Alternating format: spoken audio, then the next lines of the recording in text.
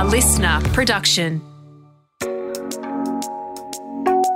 Hi, I'm Elle Ferguson, and this is Sliding Doors, where I chat with inspirational people from the world of fashion and beauty about their sliding door moment. That is, the moment they took a chance or made a life change that led them to where they are now at the top of their game. Having founded my own fashion and beauty brand, The Elle Effect, I know that succeeding in these industries isn't easy. So I'm inviting the people I admire most on the podcast to share their stories, insights, and tips for turning your passion into a career. Hi! Welcome to the future. It's great. I know, I can't believe I'm only just clocking on to the whole Zoom thing. On this episode, I chat to Lizzie Ebeg, co-founder of iconic Byron Bay fashion label Spell. Lizzie packed up her life as a film editor in Sydney after going through personal heartbreak and joined forces with her sister in Byron Bay to create Spell. The brand went from selling at small local markets to using social media to create a straight-to-consumer product worn and loved by global celebrities. It's amazing. It's so exciting. Thank you so much. Thank you, darling. Thanks for having me. I first met Lizzie when I came across Spell and fell in love with the brand. Fast forward to just recently when we did a collab with my sister Baby Anything and the Spell sisters. I can't wait to hear from Lizzie about how not knowing the rules meant that they didn't have to follow any rules, the valuable lessons the brand learnt from public failure, and the power of manifestation for the business. Lizzie, I am so excited to have you on Sliding Doors. Welcome. Oh my gosh. I wish I was in Byron with you, but we're doing it virtually, which is fun. But I always feel like very special when I'm in Byron and I get to see you. So thank you for giving me this time. Oh, darling, I'm so excited to speak to you. We've never done anything like this before. I know. Okay, so before I get to the hard-hitting questions, I always like to do something called the Fast Five. They're rapid-fire questions. Quick you answer, the more honest I find the answers. Yeah. Okay. Do you have a hidden talent?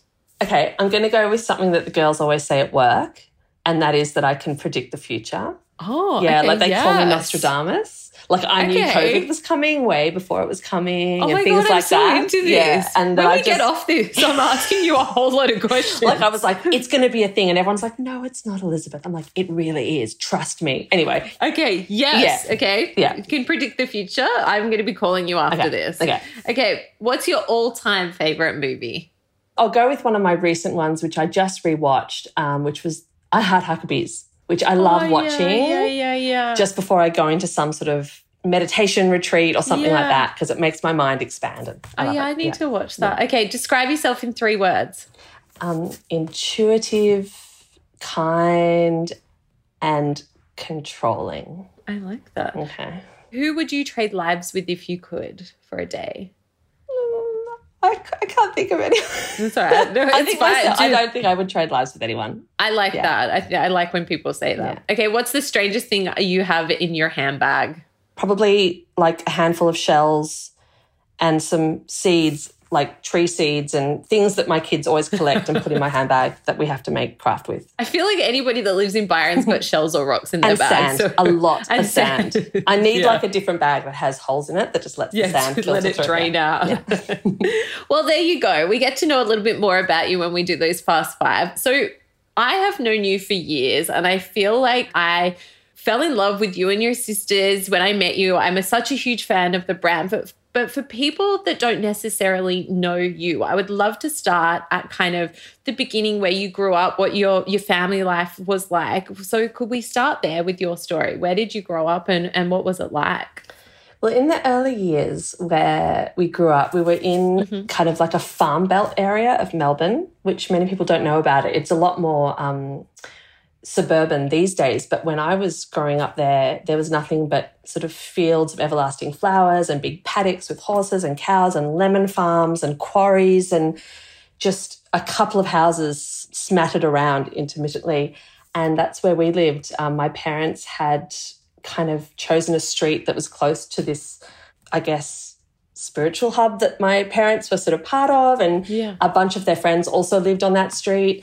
And so it was just a bunch of family friends all living on the same street with similar aged kids, and lots of corrugated iron tin sheds filled with peat moss, and it was just kind of this wonderland. Yeah. And that's where me and my sisters grew up, and, you know, we'd be forever daring each other to cross the field and go through the thing and, you know, climb over the decrepit, you know, farming equipment. An adventure. Yeah. And then we moved to the suburbs, and it was kind of a really odd shift then. Yeah. But my parents kind of tried to hold on to that kind of wild creative life, and they had a little shed out in the back garden where Mum milled her wheat to make bread and preserve jams, and had a photo studio in our bathroom. And that was one of the things that I really strongly remember from our childhood. And it's probably one of the things that I've really tried to carry through in my own parenting even, is to try and continue that creative flow through sort of everyday life.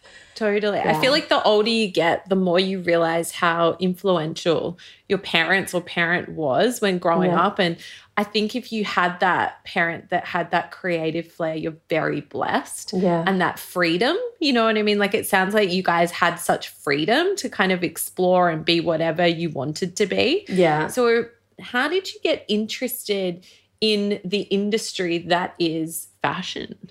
Look, I mean, this is the weird thing, is that I've never really been interested in fashion. And I know we're so different in that way. Yeah. My sister, on the other hand, I run Spell with my sister, and she's the creative, she's the designer, and she has always been interested in fashion. And we you know, in our teens used to sit around Mum and Dad's house and create jewelry and accessories and handbags and, you know, go to flea markets and get little vintage things and make other things.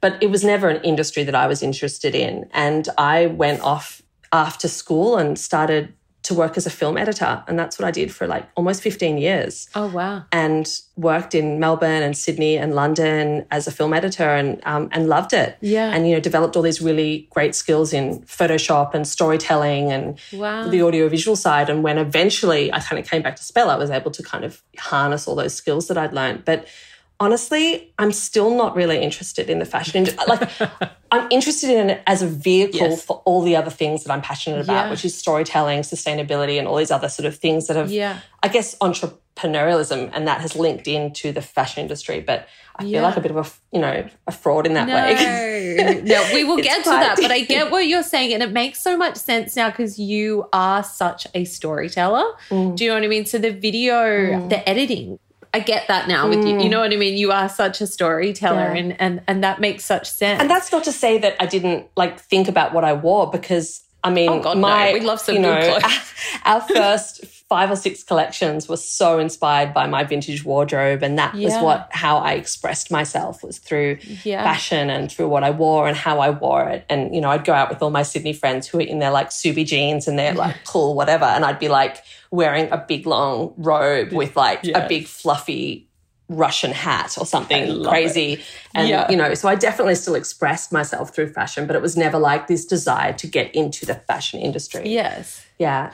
So from video editing to Spell, how did it happen, and what was the big sliding door moment for you? Well, yeah, I mean, I hadn't even considered fashion or even entrepreneurialism. It was just, you know, I was a freelancer and I was working for lots of different production houses, editing videos from television commercials to... And did you love it? Okay, I loved what I did.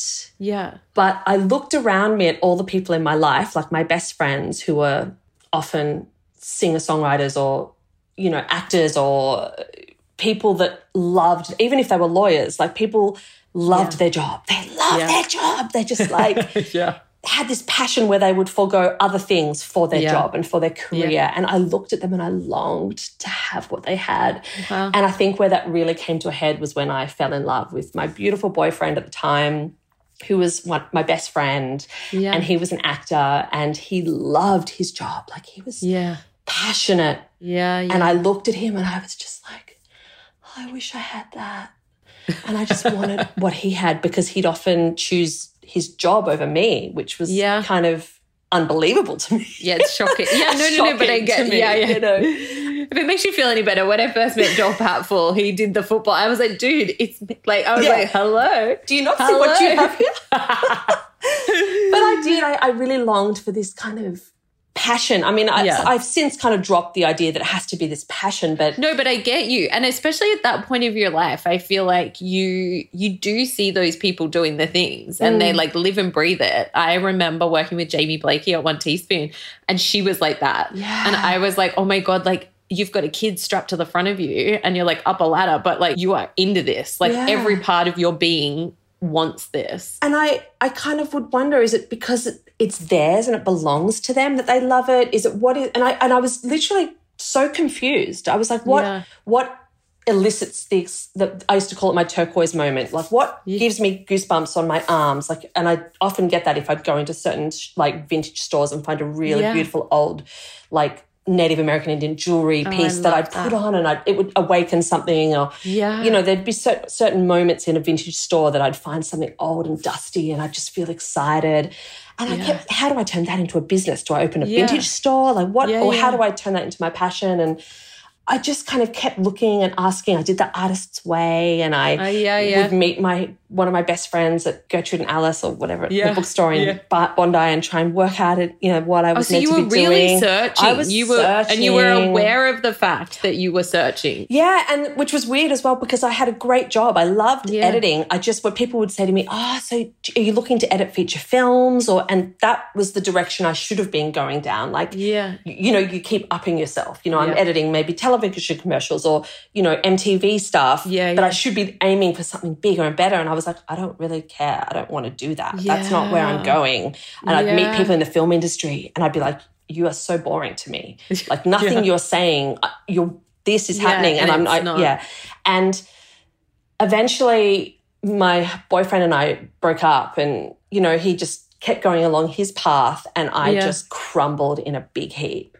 And that was my that was my sliding doors moment of just absolute depth of despair for me in my heart. I was brokenhearted and I was not coping at the time and I went into therapy and I went on antidepressants and I kind of just not spiraled down, but I spiraled into just this absolute soul-searching dark moment of the night. I've got goosebumps because I feel like we all have that point in our life where and you know, I'd never been through grief. I'd never been through a death in the family really that hadn't you know, hadn't been able to cope with quite you know, humanly and normally. And I think I just started to feel this huge human experience of grief and I explored it and I went down and I just kind of swam around in it.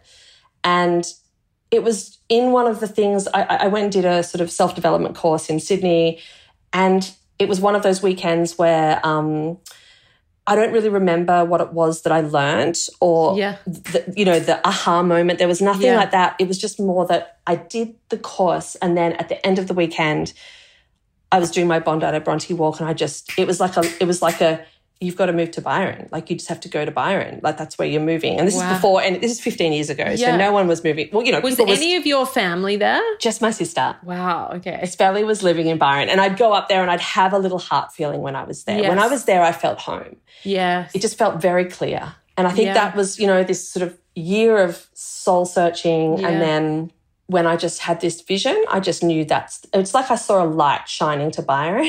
Yeah. And I believe you. I packed my little, you know, Toyota Corolla. You know, I was probably $10,000-$15,000 in debt just because I'd been living like, I've got a job. I don't need to be out of debt. I'm fine. You know, and so left my apartment, moved up to Byron, moved in with Spelly for a month and then moved into a share house. Not knowing what you were doing? No idea. No, I did. I rang her and said, can I go into business with you? Because she had already started. Yeah. So she'd already she was selling jewelry at the markets and had started.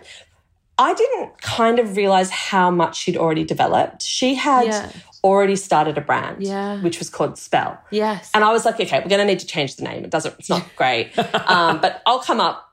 Can I come up and join the business? And, you know, a lot of people would say, did you buy into the business? No. No. Can I come and join in? Sure. Come join in. It's a real sister thing, isn't it? It was like, you get it. Yeah. You don't, there's not a, will you buy in or whatever? No. Yeah, come. And I mean, in that moment, she just, opened her arms and I came up, and it turns out that we had these completely complementary skill sets. Yeah. You know, everything that she was good at, I had no idea about. Like I can't design, you know, I have lots of ideas. I'm a real ideas girl. You complement each other. We complemented each other, and I kind of came with this communication and storytelling, and, you know, just at the time when Pinterest hadn't even started yet. Instagram hadn't started. Because how old is Spell now? Well, that was 2009. Wow. And I think Pinterest maybe launched in 2009 or something. I'm still not on it. Yeah. But, you know, when it was when it was the first time that I hear you. content, you know, was the world. Yeah. Yeah. Did you guys form a dream together? Yeah. Before I even moved up, so I decided to move, and then we booked a trip to Bali together to have our first business meeting. So I'd love to see you guys on that first trip to Bali. I know. Can you imagine? Just sitting around going, I love it. Anyway, what are we going to call them? And we, you know, we literally had a book where we tried to brainstorm what we'd call the business, change it from Spell to something else. And we had all these different ideas. I think we were going to call it She Wears Feathers in Her Hair. Mm-hmm. Oh my God, I love it. Oh my God, so bad. This is great. Or she loves Bob Dylan and wears feathers in it. Anyway, the whole thing was, anyway. I'm into it though. But look at the storytelling. The storytelling in the name. Yeah. And we designed a few things on that trip and got them made. And then I went back to Sydney and drove up to Byron, and we had our market. And, you know, there'd be the Byron market. So we'd have our market stall, and, you know, everyone would just be meandering around the markets, but our market stall would be 25 people deep. Wow. Of just like a sea of people buying. Yeah. And I was just like, oh, we can't change the name. It's a thing already. No. This she had already had, she kind of had that momentum. Yeah. Yep. Yeah, it was already like, it had a hand-painted sort of Spell sign on it, and, you know, she'd made little she'd actually done a lot of stuff. So she already had the FPOS machine, and it was already functioning. She already had a website. Yeah. It was all there. And then I just came and made it better. Yeah. Like I just stepped in and refined, Did she see your worth to the business? Do you know what I mean? When you kind of stepped in, did she see like, wow, this is going to take it to another level? Honestly, I think she saw my worth, but at the time it was kind of like, well, imagine if we could quit, because I got a cafe job and she was still working at the hostel. So it was kind of like, imagine if we could just like quit our hostel job and our cafe job. Like, you know, it was purely just, if we could pay our rent, that would be so rad. Yes. And if we could make stuff that we could wear ourselves, like, and it was never about starting a business. It was just each moment. And straight away, you know how you asked before about do you have a hidden talent? Like one of our hidden talents was manifesting. Like we would literally I said, okay, let's walk around the industrial estate in Byron, and we'll literally point to the building that we want to have our headquarters in. And we walked around and we went, that one, that's it. And we walked in there and said, are you leaving? And they said, yeah, we're leaving. Like, have it. And then we just had it. And then it was like, you know, $200 a month or something. Yeah. And we were in there. It was a shack. I remember it was literally a little... But then we pointed across the road to where we are now and said, that's our next HQ. And we went in and said, are you leaving? And they're like, no. But then like 5 or 6 years later, we moved in because they moved. Yeah. And it just, we just started manifesting all these little things. And, you know, it just happened to be at the time when blogs were blowing up and you know, all that stuff. But we just worked really well as a team. And we would sit at the office until midnight playing Sex in the City on our little crappy laptop and just making jewelry. And, you know, I think I just injected a lot of energy. Yeah. The two of us, like, it just kind of all just started to... I love that. Yeah. I love to talk about sacrifice because I think people now look at your business and see all of the beautiful bells and whistles. I mean, the retail store, the head office, everybody that works for you. I'd love to hear about some of the grit, some of the sacrifice that you've had to go through. Would you mind sharing some of those stories? Look, I think in those first few years of having children, I found it really challenging. I think when anyone would ask me at the time, how are you juggling it, or how are you, you know, being a mother and still running this business, I would just burst into tears. And I felt a lot of grief about the moments that I was missing with my children. Yeah. And that was really hard. But I felt guilt, not mother guilt to my child, like she was missing out on anything, because gosh, I mean, I always used to say people get born at war, like they'll be fine, you know. Yeah. But it was guilt to myself, to my future self, that I would look back one day and say, I missed that. I missed those days that she was at daycare or that, you know, whatever. But through walking that path with my children, I've now built a business which allows me to spend so much more time with my children. And I have no regrets about it at all. But it was really difficult for those times. And it's also given me so much more empathy for all the mothers in my business. So we have we have a staff of around 70 women. Basically, there's maybe a man here somewhere, but there's like 70 women. And, you know, it feels like every day there's a baby bomb going off, you know, there's a baby, you know, something's happening and there's maternity leave. And I have so much more empathy for those mothers who are either leaving or coming back or choosing to, you know, whatever they're choosing.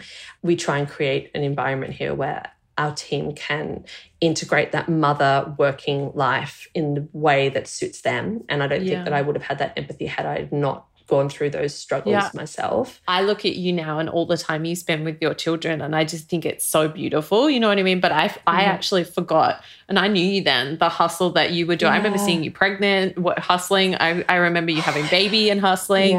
It's funny how you forget about that and you just sit in the now and you're like, oh, it's fabulous. Like, you know what I mean? Paying wages on the Commonwealth Bank app in the hospital, like while they were changing my, you know, bloods or whatever after having a baby, you know, paying wages at the time. And now I can't believe that because I've created a situation where people can go off and have maternity leave and we have space. And I did that with my third child. I was able to take a year off and my team was so supportive, and to be able to have done that and feel the difference, it makes all that hard work at the beginning worthwhile. Something that we touched on before, which I think a lot of people would just love to hear from you, is a thing called imposter syndrome. I think there is a stigma around the fashion industry. Funny enough, you and I actually ran into each other at Fashion Week this year, not at Fashion Week, but it was just funny because both of us kind of had a look of fear in our face and was just like, you just got to do it. You just got to do it. Do you suffer from imposter syndrome? Do you feel? Oh my gosh. On one hand, completely. I mean, I was saying that I just listened to one of your other episodes when I was on my walk this morning, and you were speaking to Laura May, and I was just like, oh my God, she's so amazing. Oh my God, who am I? Why am I on this podcast? Because you're fabulous.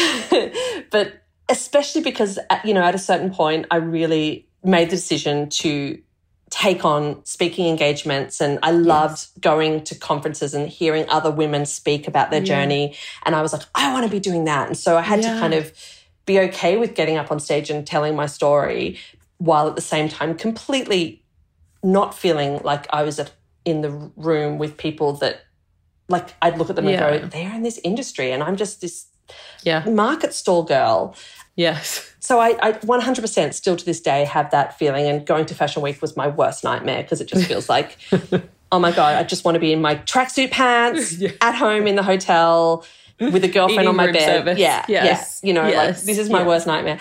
But at the same time, I also love being in those spaces with people coming from a completely different space and having pioneered our journey within the fashion industry, not knowing anything about the fashion industry, and watching people's faces I remember walking the streets of Brisbane with plastic Tupperware containers of our jewellery and arriving at a beautiful boutique store, like amazing store, and taking our jewellery out, which was separated by pillowcases. So you'd pull a pillowcase away and then there'd be, you know, and they'd just be looking at us like, really?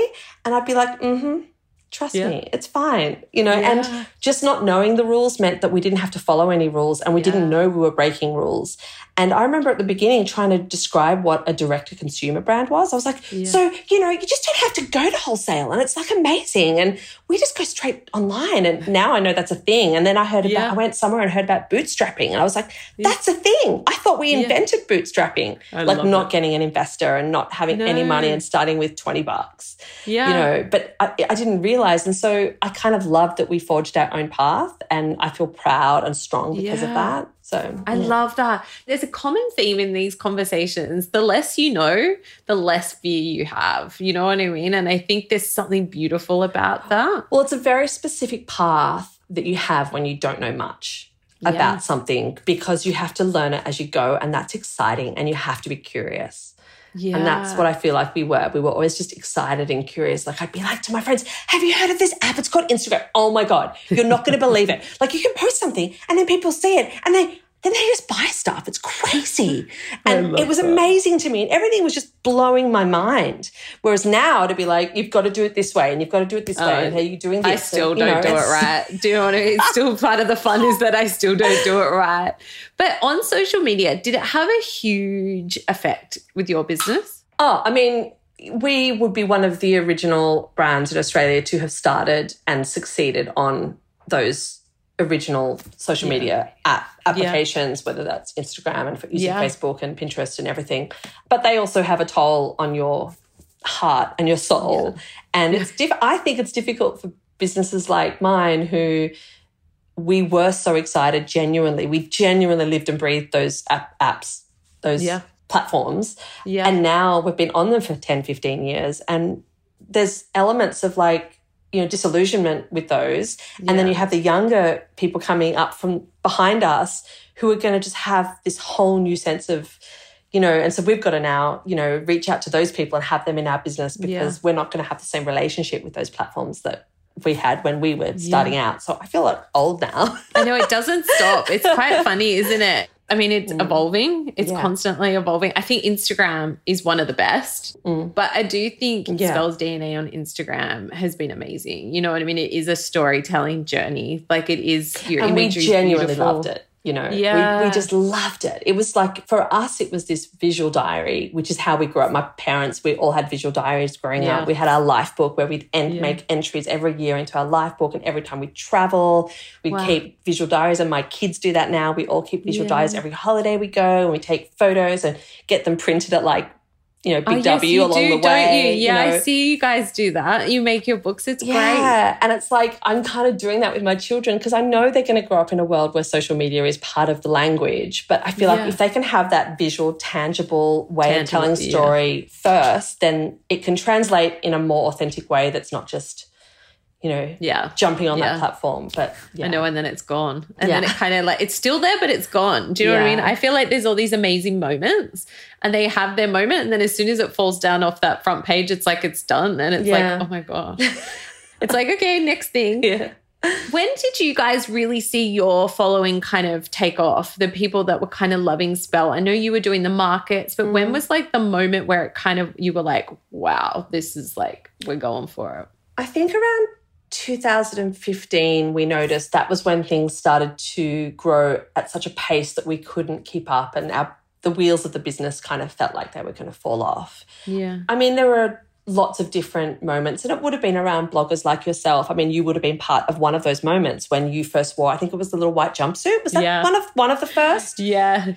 And you wore that, and it was like, oh my gosh, like, but we already knew the power. It wasn't a surprise to us. We weren't one of those brands who were like, oh my God, influencers. Yes. It was like, oh yeah, we know. No, you guys were always very good with influencers. Yeah. You guys were very welcoming, you know what I mean? But we could see it happen firsthand. So we would literally, back in the day, we didn't care. We'd just show sneak peeks. No one was copying like what we were doing at that point. So like you just show, Spelly would be in the fit studio and we'd show something and people would go bananas about a jumpsuit and we'd go, oh, we better order lots of those. So we'd know that touch point of, a feed on Instagram, how powerful it was. And, whether it was certain bloggers at the time wearing, and then we'd see direct translation in sales and followers, and the community just began to grow.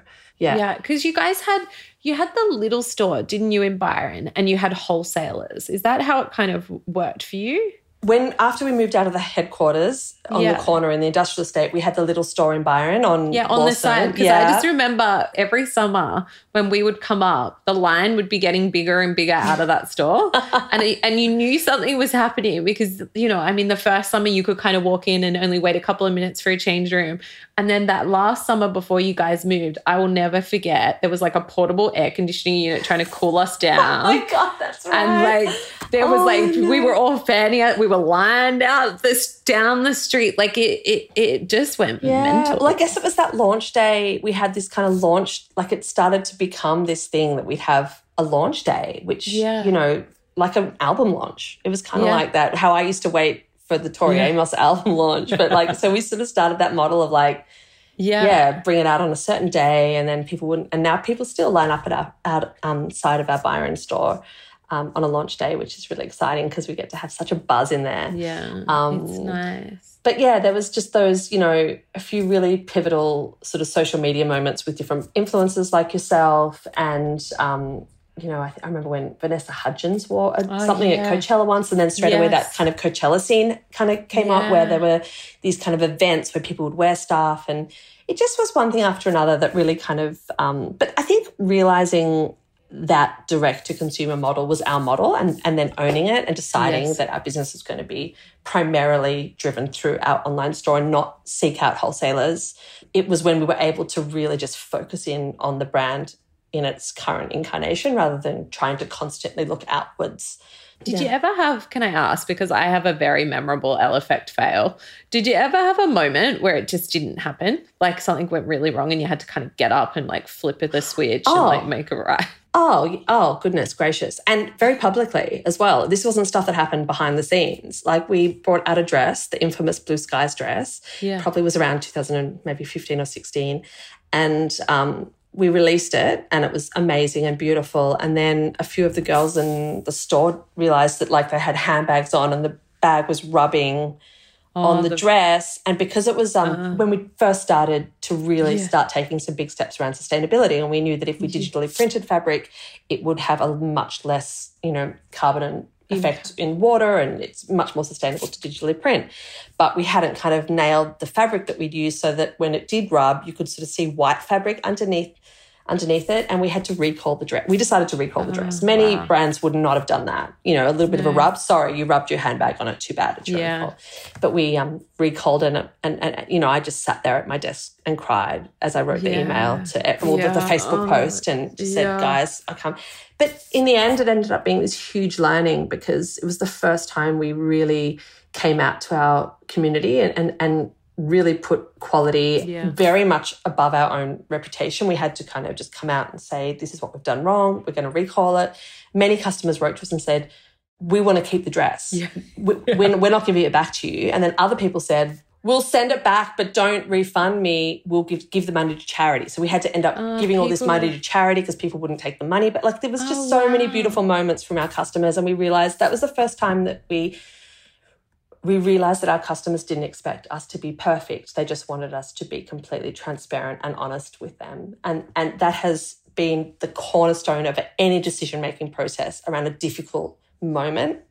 We will go to our customers or our community and say, this is what's going on, this is what happened, this is what we did, and because they knew us from the beginning, they know that we're humans and we're people, and they know that our customer care team by name most of the time, So it was this really huge learning moment for us, and we've been able to call on that sort of bravery again and again when little things have gone wrong, and we've been able to go to our community and they've always forgiven us and realised that they want us to be true. I really love that. I really, really like it. It is a bravery, and you work out who your community is. You know what I mean? Yeah. Your brand, the people that work for you live and breathe it, and they treat it like it is theirs. Do you know what I mean? And it's very rare that you find people. I mean, I've traveled with a lot of the Spell girls, and they don't stop. You know what I mean? Like because they're so invested in it. Like, how do you find those people? Because I think it's one of your amazing qualities. Well, I think that we often, the people who come and work here who don't have that same drive or passion or don't share our vision, they usually work for us for a few great months and then they move on, and that's fine. Yeah. But the majority of the people that come and find us, we just share something in common, and that is that, the person who is doing our payroll or the person who's doing our accounts or our legal or wholesale or whatever they do, that they love doing what they do. They love legal. That they get so excited when they get to send that cease and desist letter to someone who's copying one of our prints.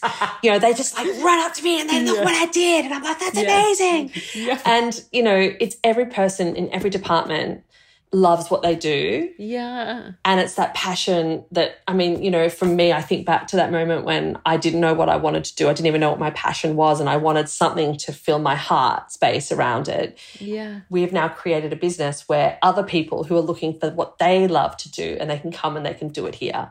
Yeah. And so if we can give them a vehicle to do what they do and love it, and then pay them to do what they love, then, I mean, that's how it works, right? It comes out of them, though. There is something that glows in your girls. Yeah. They care. Then it's so nice to be around them. I like to think that we empower the people in their roles to, like, I trust each person in my role. And it's funny because, I think about me, you know, and sometimes people say, oh, you're such a good, you know, your boss this or running a business. And I'm like, well, actually, all I've done is facilitate. It's like I'm the gardener facilitating. I made like a kind of, you know, garden bed. But all of these people doing all the amazing things are people running the business, you know, and I kind of just stand there maybe giving it a water occasionally. But they're these roses and beautiful gardenias and amazing, they're just these beautiful flowers that do their thing. Yeah. And, I don't really do that much these days. You do. Lucky for Spelly. Spelly does it all these days. You do. I always say, I live by the saying that I learned when I was at General Pants, that the fish rots from the head down. So the head has to be amazing. You know what I mean? And I really do. So you guys are amazing. Yeah. So that's why your fishies still swimming in the water. Oh, thank you. That means so much. So people that you have worked with, that you have loved working with, I would love to chat about that. I know J-Lo wore your outfit when she got proposed to, which blew my mind. Mel was very excited. Like, you guys made my sister Lucy and I's dreams come true when we did the... Whatever. You made our dreams come true. Well, all of the sister dreams came true with the Spell times Baby Anything times Elle collab.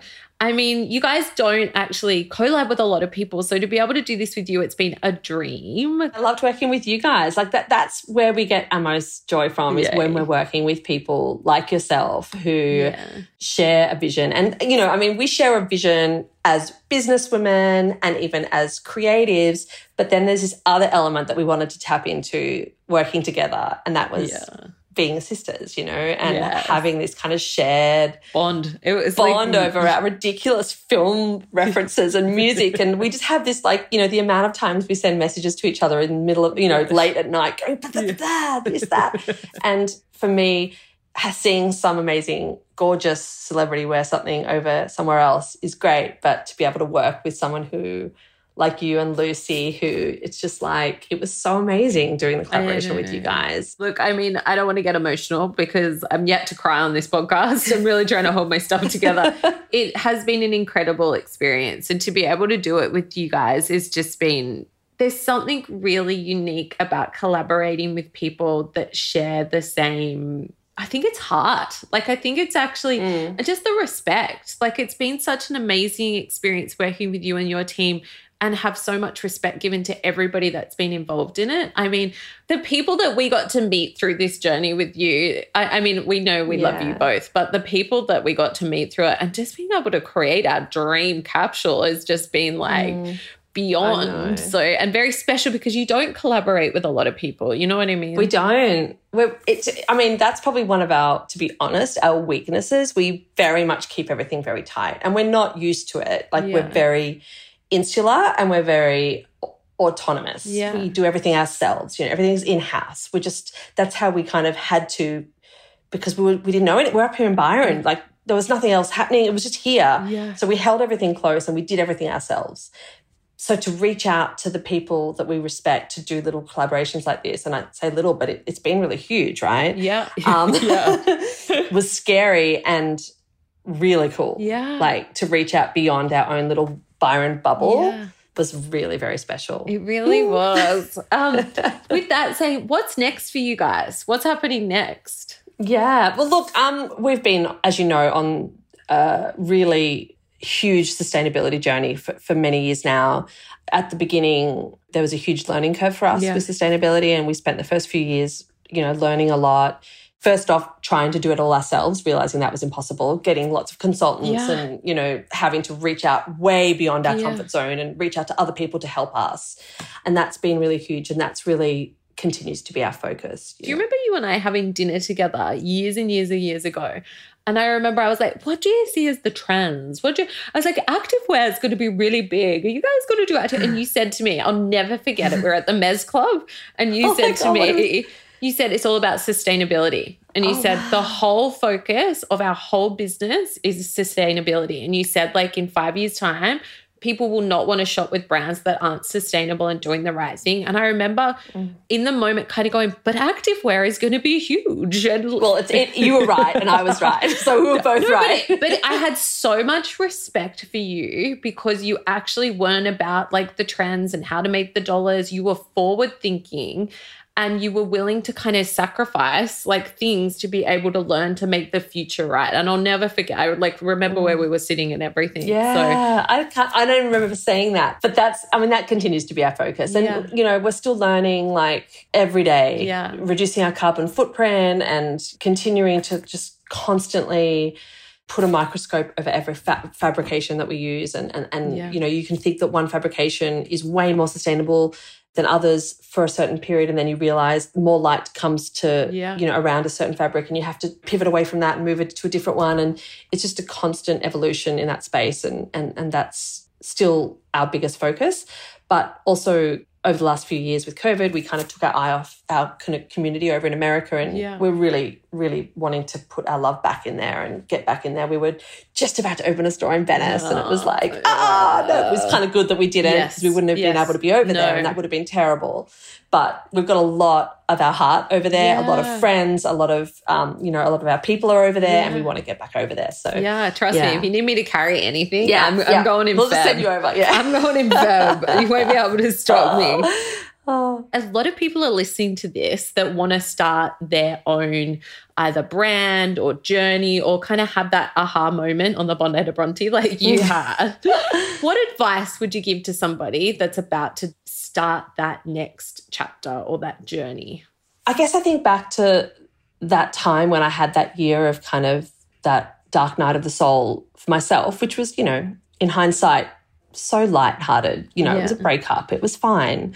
But just when you do go through those moments of whether it's grief or reckoning or hardship, or those are the moments that it will come from. That's the bed before the seed. That's the fertile ground that the flowers grow from. You know, that if it weren't for those moments of darkness, I would still be living in Bondi, editing, thinking this job ain't so bad. Like it's a great job. I make good money. I can travel. I can enjoy. I can pay the rent. This is fine. But I would have a longing, and it wasn't until I had this moment of reckoning where I was able to look within, and then something else was born from that. So I guess I would just say don't be afraid of those times that are challenging, because that's where the gold is. Very true. Sometimes you've got to get down in the dirt before you can come up and be the flower. Yeah. Lizzie, I've adored this conversation with you. Darling. I really, really, I adore you. I could just hang out with you and hear you talk all the time. Thank you for giving this opportunity to speak to you and for people to hear your story and being so raw. Like, I have to be honest, there were a couple of times that really hit me and I was like, wow, we've had those moments, and it's really nice to hear somebody, you know, just talk about it and be really honest. So thank you so much for being here. Darling, thank you so much for having me. It was such a joy speaking.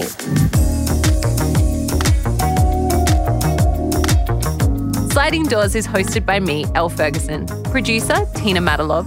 Executive producer, Jennifer Goggin. Listener.